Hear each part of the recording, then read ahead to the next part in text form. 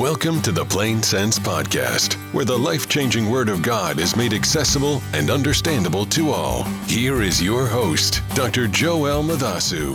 Hello, everyone. Welcome to the Plain Sense Podcast. This is your host, Dr. Joel Madasu.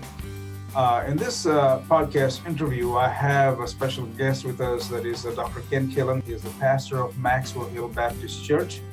Pastor Killen, thank you so much for your time and for joining me here on this interview. Well, Joel, thank you for the opportunity to be a part of the broadcast. Thank you. I would ask you to explain to us, to the audience, who you are, and give us a little bit about yourself. Going all the way back to my childhood, I'm a native of the Appalachian region of the country here. My father was a coal miner, and so that's my roots. I'm an alumni of Appalachian Bible College. Graduated in 1986. From there, I went on to do a master's at Grace Theological Seminary in Winona Lake, and then started the doctoral program at Northland International University up in Wisconsin, but transferred from there down to Greenville University in Greenville, South Carolina, where I finished up my doctoral work. Been married for 40 plus years. I've been a senior pastor for 36, 37 years. Wow. 20, no, wait a minute. It's about 32 years. I'm making myself older than what I should. 27 of those years has been here as a senior pastor at Maxwell Hill. And so I teach adjunct at Appalachian Bible College, and I've done that for probably about 10 years now. Okay. Well, I have an interesting topic today, and thank you for the introduction part about yourself. The question that I have for this interview is, how do we go about making changes in the church without destroying the church? So as a pastor, you have lots of experience for so many years, and you've probably seen some changes coming that may need to be done, the action needs to be taken. So how do you go about making changes in church without destroying it? Well, I think that you got to have an understanding of what I would think would be three things.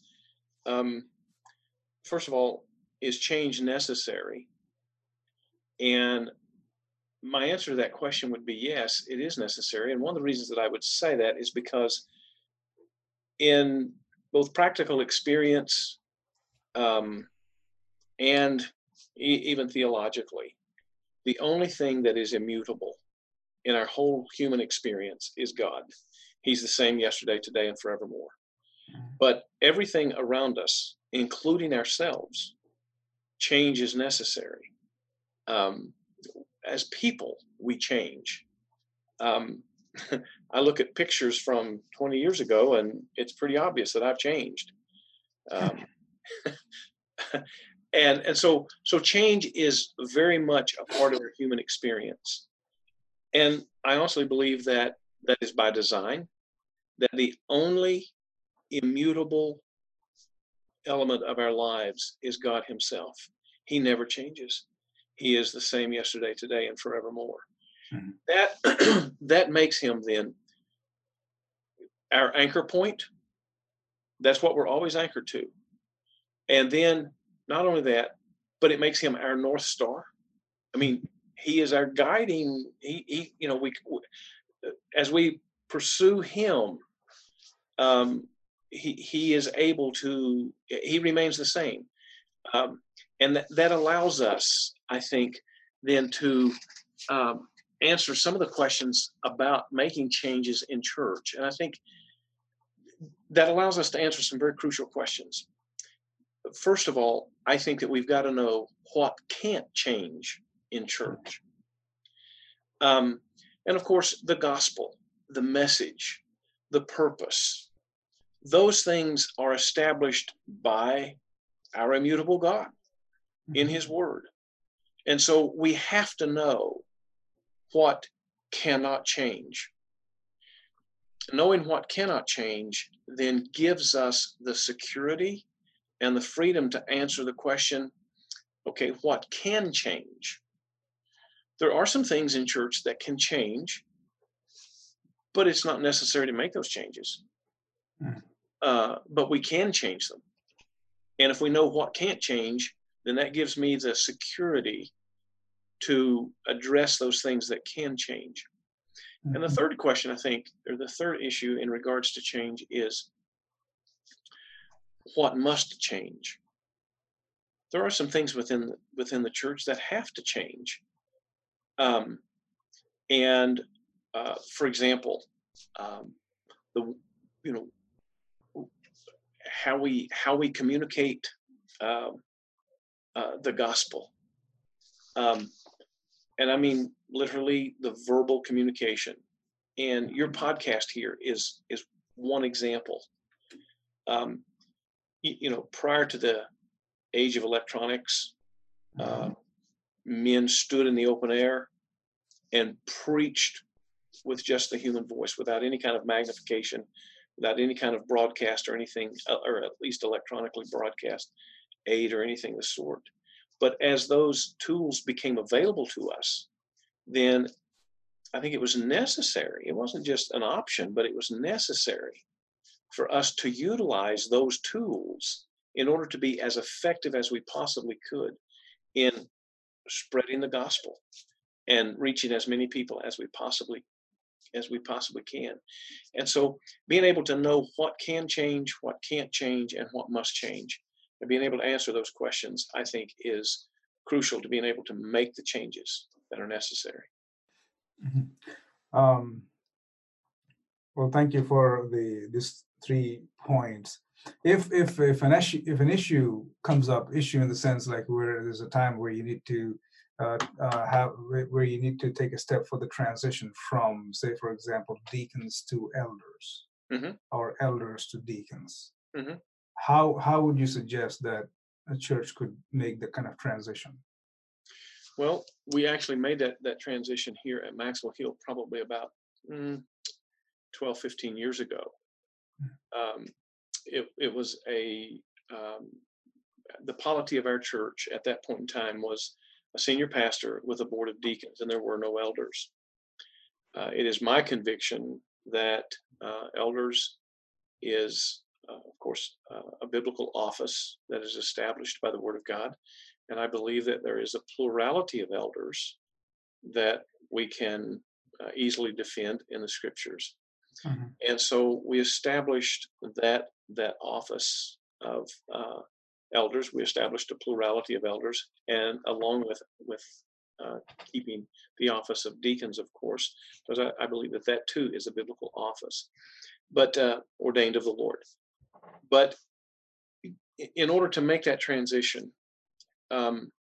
to being an elder-led, and I like that term better than I do elder rule. I say to folks that we are an elder-led congregation with the assistance and the help of the office of deacons. But the way that we made that transition, Joel, was to, first of all, establish the truth, the biblical principles that we find in the scripture concerning church polity. And I led our leaders and our leadership team through a study of the office of elder and the necessity of establishing that office within our church, helping them to understand that, that many of the deacons had probably been serving as at least the function, they were functioning as elders anyway. And so I led them through a biblical study, established that as the truth, allowed them the opportunity to ask questions, to voice their concerns, even voice their opposition, if there was any. And we dealt with that in a very non-threatening way. It wasn't something that I was attempting to ram down their throats I was simply teaching them the truth of in regards to biblical leadership and church polity. And we took probably the better part of a year. I don't know exactly the time frame, but I started with just the leadership team, and we worked through that biblically. Then after they were comfortable, after they were satisfied, after this became their conviction as well, it was then that we took our study to the next level of leadership. And I'm talking about Sunday school teachers, small group leaders, even our children's, the leaders within our children's ministry.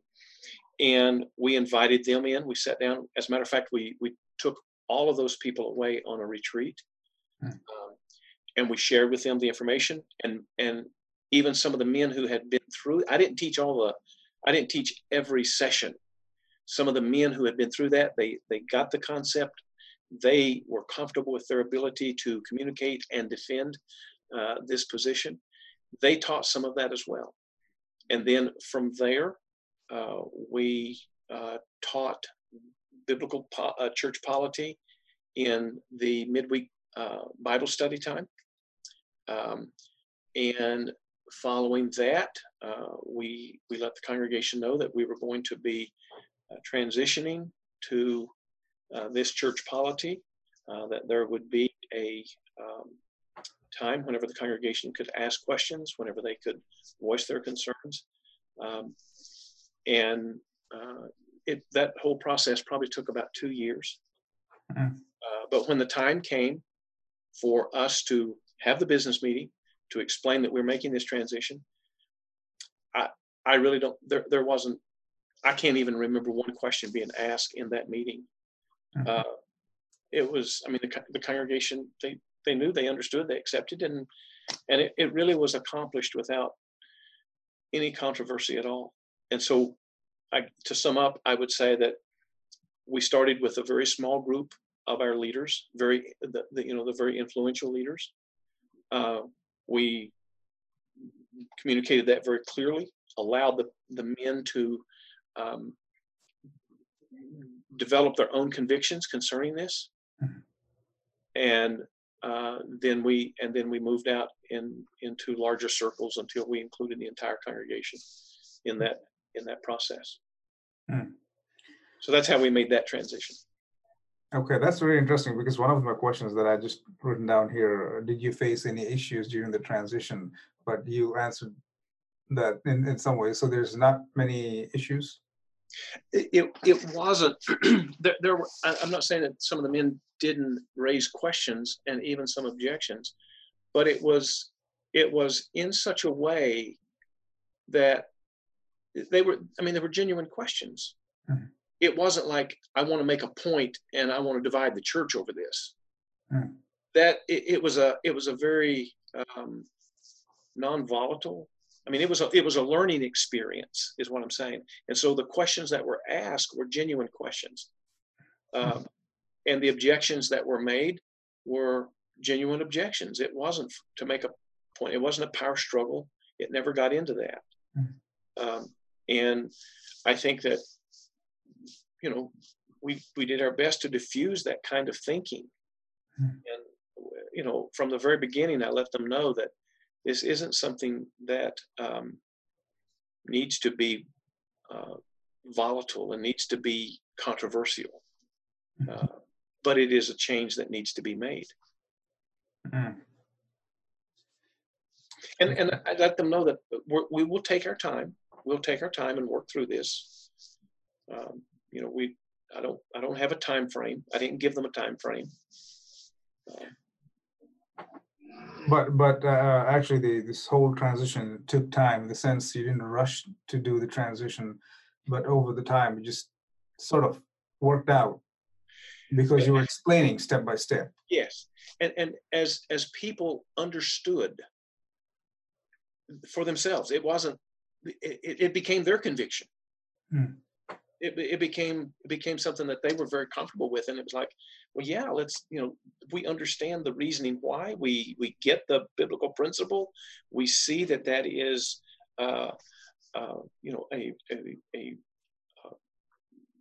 we can defend this biblically. And so then they got behind the change. They got behind, and they, as a matter of fact, in the end, I would say that some of those men were pushing me. They were saying, let's, enough of this. Let's just get this done so that we can get on with the implementing this so that we can execute ministry more effectively. That's wonderful. Yeah, that's wonderful. If a church, or for example, if a pastor is wanting to do the change, bringing a change in the church, what things would you suggest for a pastor? The first thing I would say is make sure that what you're changing is fits within that category of it can be changed, and it would help us to be more effective in preaching the gospel, communicating the gospel, making disciples. Make sure that the change that you're wanting to make will accomplish that objective of the church. And be ready and able to present that in a non-threatening way. Now, I understand that some people are they're going to resist change no matter what. I understand that. But even with those people, I think you need to be gentle. And I think it was G.K. Chesterton who said, before you start removing fences, you need to find out why the fence was put there. And I think that's good advice. Before you start changing things, you probably ought to evaluate why the church is doing things the way they're doing it.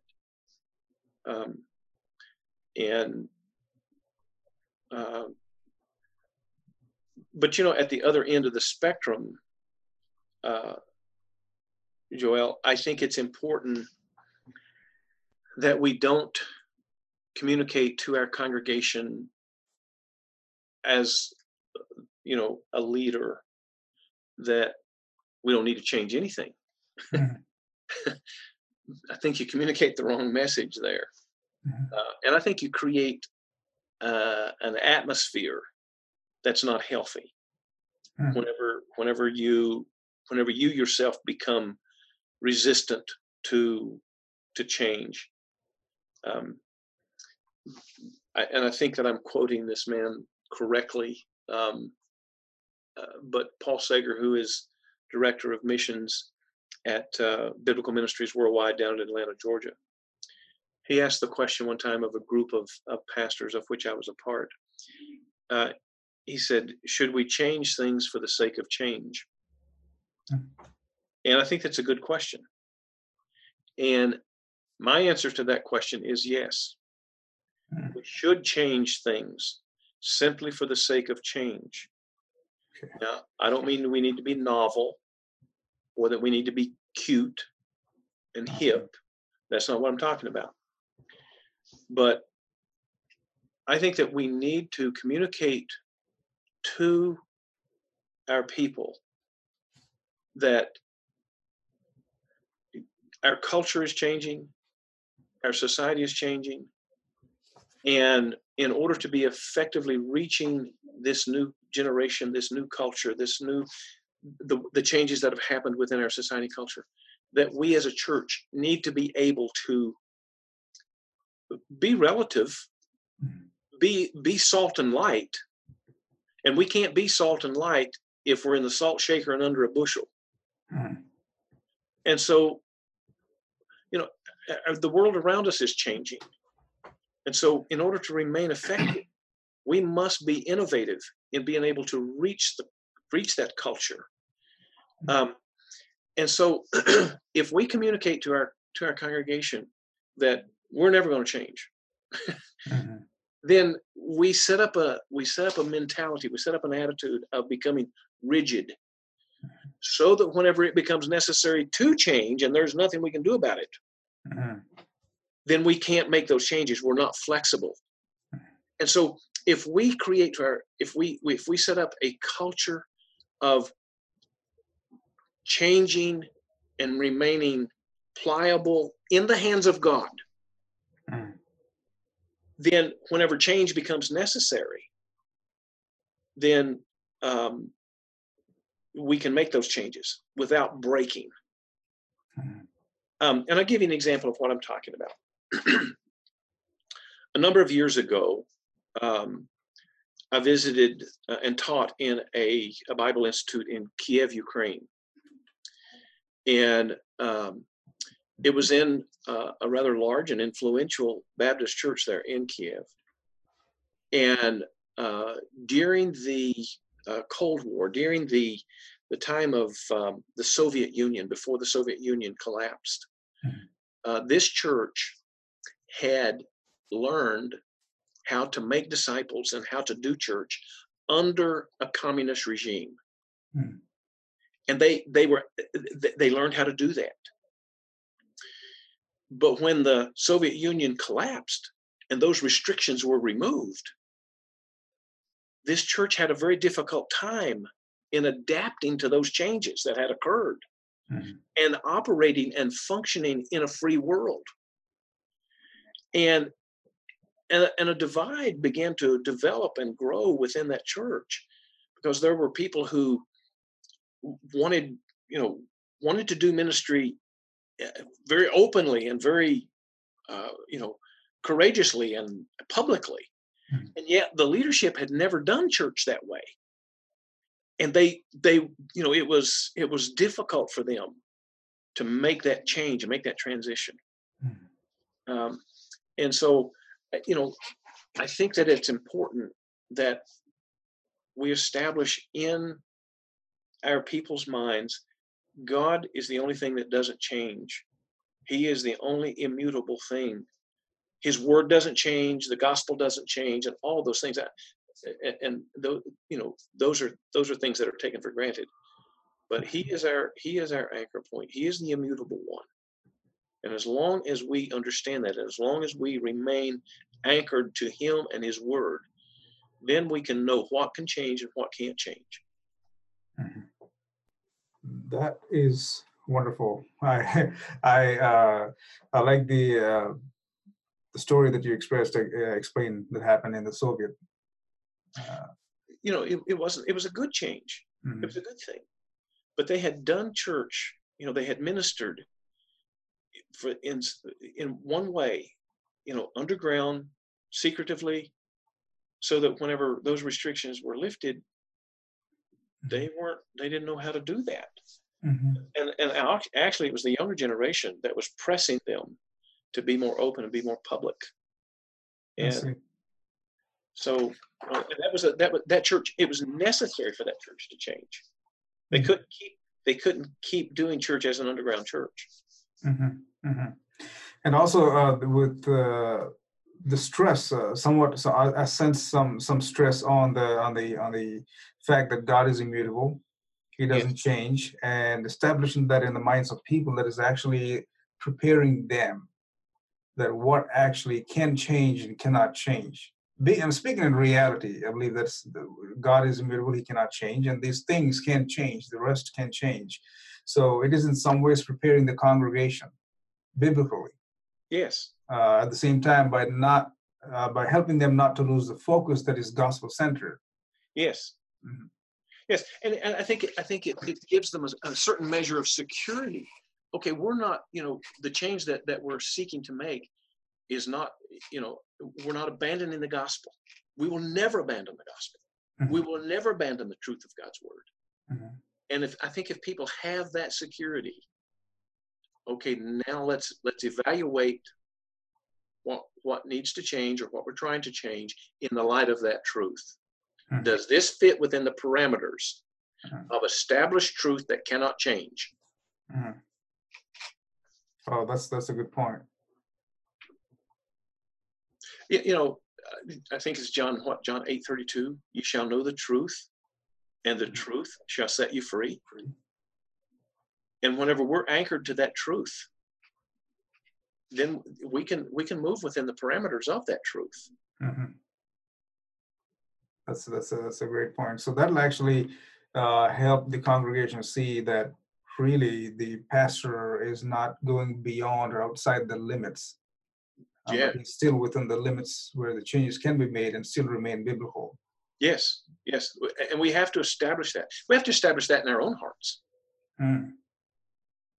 That's when, when that is set in people's minds and their hearts, for example, then the transition is not going to be a major issue, because then they have an proper understanding of who God is and what can and cannot change, and how much this change could affect. Because then they're seeing on the broader perspective, this change is not going to be highlighting a major problem from their perspective.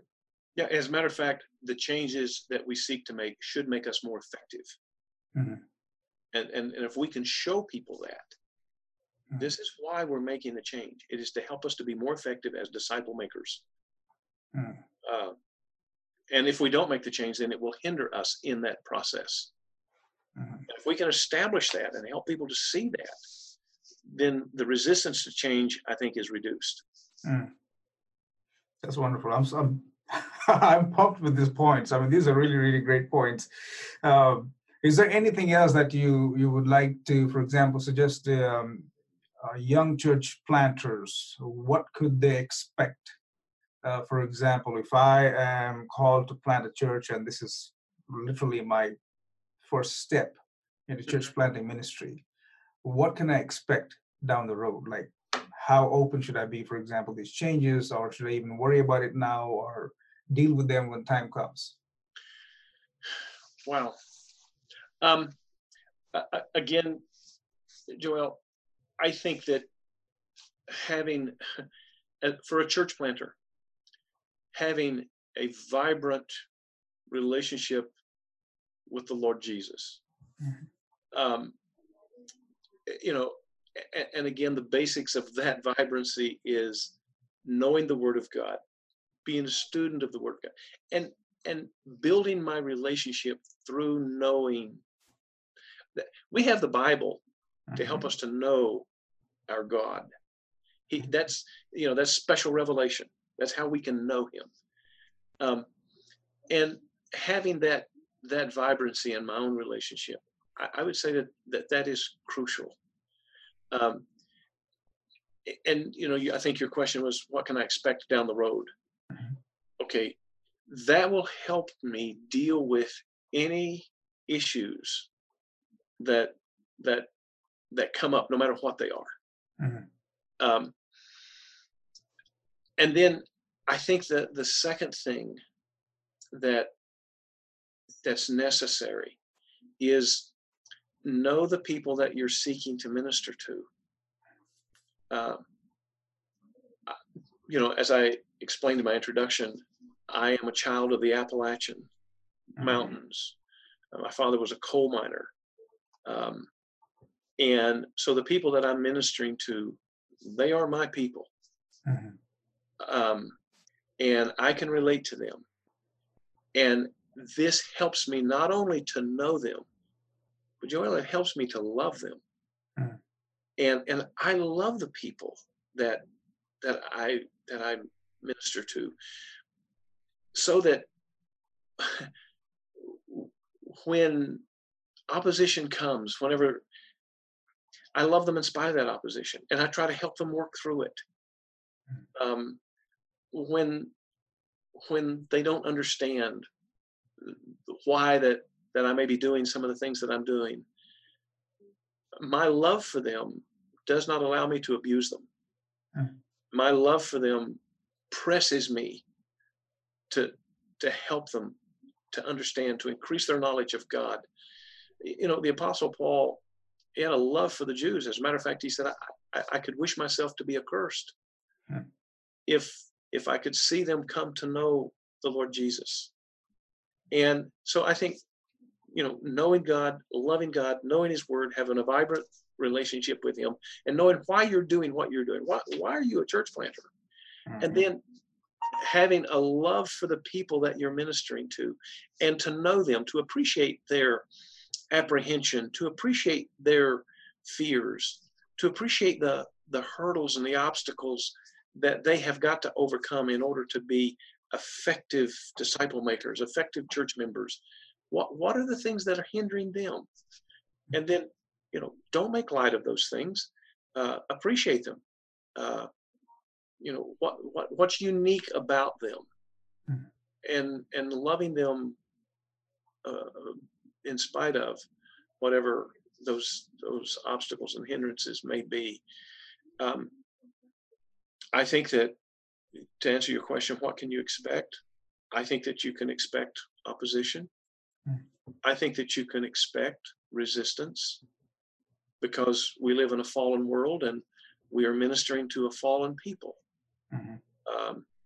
I wished I could remember the scholar, the commentator that made the statement in regards to Moses's ministry. He said Moses was leading an obstinate people out of a resistant nation. And that, to a certain extent, that captures a lot of what ministry is. We're fallen people. We're ministering to a fallen people, and we are seeking to bring them out of a satanically energized world and kingdom and introduce them to the kingdom of God. And Satan is going to resist that. And so, in many ways, we mirror Moses's ministry. We lead an obstinate people out of a resistant nation. And so we can expect that. And no matter if you're in India or if you're in Beckley, it's going to be the same to a certain extent. So, at some point, a minister or a pastor of a new church or pastoring a church at this point, they could expect some of this happening, because, of course, it is God's work, and where there's God's work, there's also going to be some outside influence that could cause some issues. So the way I understood is expect opposition or resistance. It's not a smooth ride. It's not.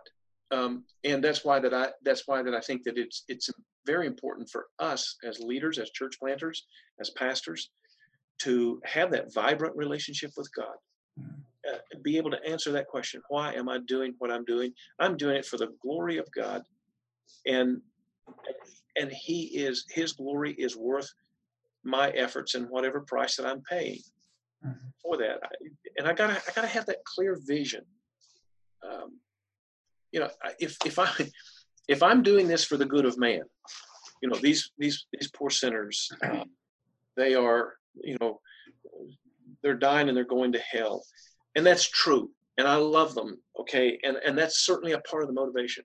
But if that's my only motivation, at some point in time, those fallen people are going to turn and attack me. And when they do, will I quit? Will I tuck tail and run? Or will I say, because you see, if I'm doing that for the good of man, they're not always going to be appreciative of that. And if that's my only motivation, if that's my sole motivation, then I think I run a very fragile, I run a very big risk of quitting, because when they don't appreciate what I'm doing, then why should I stay here? Right. Well, I should stay here because that's what God called me to do, and He's worth it. And that's whenever that's my vision, and that's what's motivating me, then I can stick by the stuff. But if I get my eyes on man, if I become anthropocentric, man-centered, and I'm seeking this for the good of man, don't they understand that? Don't they see that? Well, they don't always will. Paul said, "I'm a debtor to the barbarian, to the Greek, to the Jew." He was a debtor. Yes, and we are debtors. And whenever we come to pay that debt, they're not always going to appreciate it. They're not always going to understand it that way. Because here we are telling them, you're sinners. You are abiding under the condemnation of a holy God. Now, they're not always going to appreciate that message. And so, to the second point, that we must love them anyway, certainly we must love them. And we must love their soul. We must know that seeing them come to know the Lord Christ is going to honor and glorify God. That's got to be the motivating factor. That's what will sustain us. through the resistance, through the opposition, through the heartbreak, through the disappointment. That's what will sustain us. Wow, this is wonderful. So we have so far covered some major points, so what can change and what must change. And once we understand those, we can understand how can we bring in that change. And obviously having a bigger perspective of who God is, that's the anchor point, like you mentioned. And also establishing the truth, because they need to know the truth, and then we can continue. Once that is established, Mm-hmm. we can continue. So that'll actually help in the transition. Knowing the truth gives me the freedom to make the changes that are necessary in order to make me an effective disciple maker. That's wonderful. And some of the suggestions for a new church planter I have is, be relative, be salt and light, be flexible, establish in the minds of people that God is immutable. And also some of the interesting statements that you made here are be vibrant in relation with God. Vibrant relationship with God, and know God's word. And obviously, if one doesn't know God's word, he doesn't know how, he wouldn't know how to run the church, in a sense. He won't know what can't change. Yeah. And that's first. That's the foundation. That's the basis. You got to know what can't change. And if you don't know God's word, then you can't establish that. Mm-hmm. And also you said know your people, that is that you're seeking to minister. So knowing the people actually helps the pastor. If this is my first day in ministry, and if I'm trying, let's say first week in ministry, if I'm trying to set some changes, you suggest that it'd be better to wait and learn about the audience first, and then slowly bring in the concept of transition. Yes, I would. And establish a measure of trust. And I'm not the one that originates this, but I think it's true. People don't care to know what you know, until they know you care. And establish that. That's what I mean. Getting to know people. I'm sure that if you dropped me in India, it'd take me a long time. Yeah. To get acclimated to the point to where I can effectively minister to people of that culture. Mm-hmm. And, of course, you've been here in the States for, a long time now. And so some of the quirks of the American people, and they have them, okay? Well, even on a more narrow basis, people of the Appalachians, some people call us hillbillies. We have some quirks. There are some things that are unique and particular about us, and because I am one of those people, I understand those quirks. I know why those quirks are there, and I understand why they're there. And that's what I mean by knowing your people, and appreciating the people, and getting to love the people. That helps you a great deal in being able to interface their life with the gospel. Mm-hmm. Okay. So there's nothing wrong. I would say what you thought. So there's nothing wrong. So for example, if I'm so passionate about preaching, because God called me to preach, there's nothing wrong to be passionate, but I need to be understanding where I need to draw the line before I take this kind of step. Yes. Yeah. Draw the line in the sense like I need to understand the congregation. I need to show that love towards congregation. I think, Joel, whenever you take the time to do that, then what I think that does with your passion then is that allows you to focus your passion on those people and and appreciate them. Whereas if you just have raw passion to preach the word of God, then it's kind of like, getting run over by a Mack truck. I can come at you with all this passion, and that's wonderful. There's nothing wrong with passion. I'm a passionate man. I love preaching. I love teaching the word of God. But It's, I don't need to, I don't need to come at people with a fire hose when all they have is a teacup. It's hard to drink that way. Right. And I can come across that way. But if I understand, if I'm ministering to a timid people, then that doesn't dampen my passion. It allows me to focus that passion. That's great. Thank you so much for answering these and also giving us some insights. And I hope those who are listening, whether they're in pastoral ministry or going to be pastors or called to be pastors and so forth, I hope this interview is going to be really helpful to you.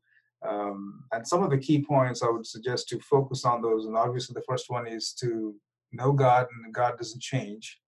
And on our level, things change. And just be flexible, adaptable, and so forth, so that the ministry will continue.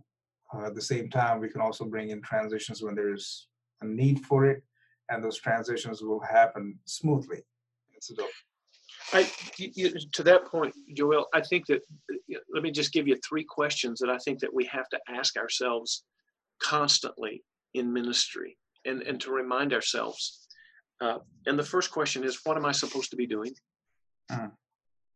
As a leader in this church, what am I supposed to be doing? And be able to answer that biblically. And of course, the general answer, the broad answer to that question is, I'm supposed to be making disciples of Jesus Christ. That's the Great Commission. And then the second question that I need to ask myself and the church that I'm ministering to, is, how well am I doing it? How well am I doing what I'm supposed to be doing? And then the third question that will help me understand this whole task of change is this: can I do it better? And the answer to that question is always, yes, I can do it better. And if I ever say, no, I can't do it better, then I've established perfection. If I can't improve, if I can't grow anymore, if I can't be a better pastor, when a fruit reaches its ripest, the next point is rotten. And so am I continuing to ripen? Am I continuing to grow and mature and develop? And I should be. And the same thing should be true for our churches that we're leading. So I think we ought to ask our church those 3 questions all the time. Church, do you know what you're supposed to be doing? How well do you think we're doing? Do you honestly think we can do it better? And then answer those questions honestly.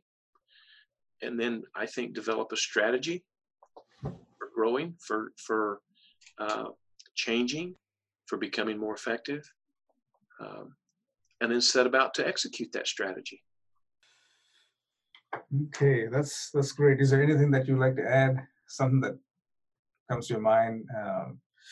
Well, just to further clarify, getting to know your people and loving your people. One of the things I think especially for young pastors, church planters, I would say this: recognize your tribal chiefs. There are people within the church that are influential and they are leaders, but they may not have a position. And I would say you need to get to know those people, know who they are. As best you can, try to discern their heart. And you don't need to be manipulative, but I think that you need to make them your friend, and you need to be close to those people, because especially in the beginning of a ministry, know who the tribal chiefs are, know who the people who are influential in your ministry, and try to get to know them really, really well. Make them a friend, so that you can discern what their motivations are, why, so I think that's really important, is to get to know who the people are in the church that are influential. The may not even have a position. Mm-hmm. But they can still influence. But they can still influence, and they will be influential. Mm. And you need to know who they are and identify them. Mm-hmm. And if you can, make them your friend. Mm-hmm. Mm-hmm. That's wonderful. Thank you for all the suggestions and the input that you've given us from your experience in regards to how do we go about making changes in the church without destroying it, because making changes can destroy the church if there's no proper method, proper approach Yes. to the change. And I'm very glad that you've given us some key things to actually think through if and when that change is necessary. And I hope this podcast is going to be helpful to those whether new church planters or already who are in pastoral ministry and so forth. And if they're seeking to make any changes in their church. With that said, you have something else? Yeah, just one more point. I wouldn't say go slow, but I would say go easy. Mm-hmm. You communicate clearly, help your people understand, make sure that they know what you're doing. Don't surprise them. Mm-hmm. Go easy. And that doesn't necessarily mean you go slow. Mm-hmm. So I think there's a difference between going easy and going slow. Yes. Go easy and don't surprise. Those two are also important. Yeah. Because if you surprise the congregation, that's not going to happen. Yeah. Yeah. They get scared. Yeah. When people get scared, Then that's when a pastor or minister, he would see the peak of resistance, what it means by resisting something. Yeah, he's not on thin ice at that point. He's on open water. That's very interesting. Well, Pastor Ken, thank you so much for your time and for coming here on live with the podcast and answering some of the important questions that a church may have today. And I pray that this podcast will be helpful to many who are listening and be an encouraging podcast to those who wants to know how to go about making changes in the church. So again, Pastor, thank you so much for your time. And I would like to continue to have some more interviews with you on several topics. And I pray that we together will be able to help others. And I pray that God will enable us to help others to actually be stronger in God's word and also do ministry that is a biblically based ministry. Joel, it's my privilege. I am so thankful that you have given me the opportunity to share. And so the joy is mine. And I too will look forward to interacting with you on your podcast and in the near future. Thank you so much.